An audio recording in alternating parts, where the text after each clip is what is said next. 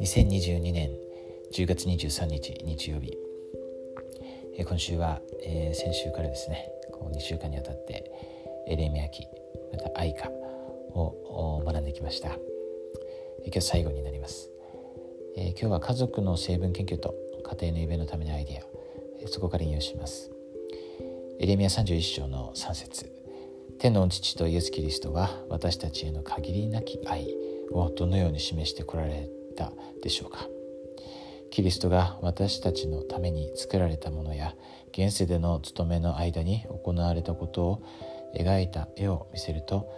家族が主の愛にあふれた優しさを感じる助けとなるでしょう。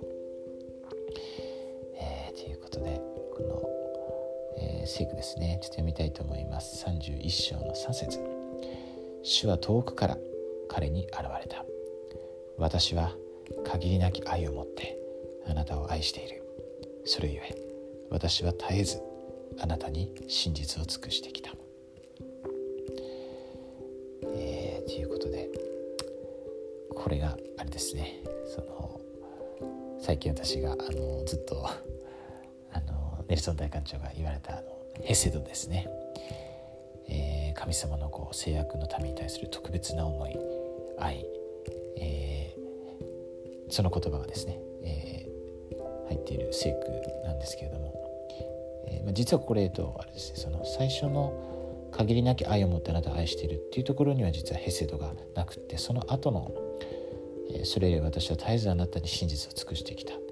この中にですね、そのヘセドにあたるラビングカインドネスというですね、日本語で言うと慈しみとか、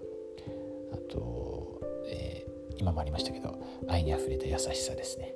っていう教義と制約の中にあるんですけれども、ヘセドが入っています。後半の方にですね。ただ同じですよね。はい、同じなんですけれども、限りなき愛を持ってあなたを愛しているということですよね。はい。今私昨日からちょっと第3ニファ11章に入って第3ニファ読んでるんですけれども、モルモン書のですね、まさに11章、先ほどちょっと絵を見てました。また最近教会が、アナウンスしたですね、モルモン書のビデオが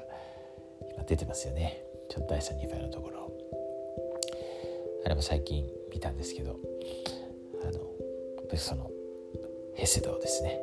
って感じますよね。当時2500人の、人たちがバウンティフルの神殿のところにいたわけですけど、老若男女いろんな人たちがいましたが、おそらくほとんどがですよね、制約の民ですよね。制約の民は間違いないんですけれども、実際にバプテスマを受けて制約を交わしていた人たちだと思われますね。ひときわ忠実な人たちだったとありますので、そして一人一人にですね、自分の手と足の釘跡、また胸のですね傷跡触れさせたわけです。本当に感動的な場面ですね。それはだから私たちにも向けられているということです。そしてこの現世なのか次の世なのか分かりませんけれども、私たちも忠実であり続ければ彼らと同じような経験をすることができるわけですね、将来。そして実際この第3ニファイ11章のようなですね経験をする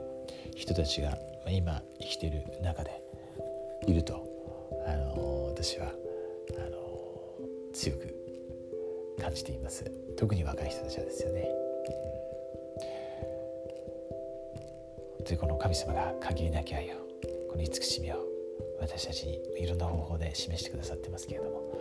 本当にそれを感じること、認識することは大切ですね。そして私たちがそのヘセド、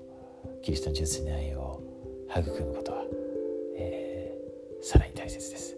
なぜならそれが永遠の命だからですね。そのために私たちはこの地上に来ました。さらに成長するように、天のお父様のようになるようにですね、この地上にやってきました。この遊びが本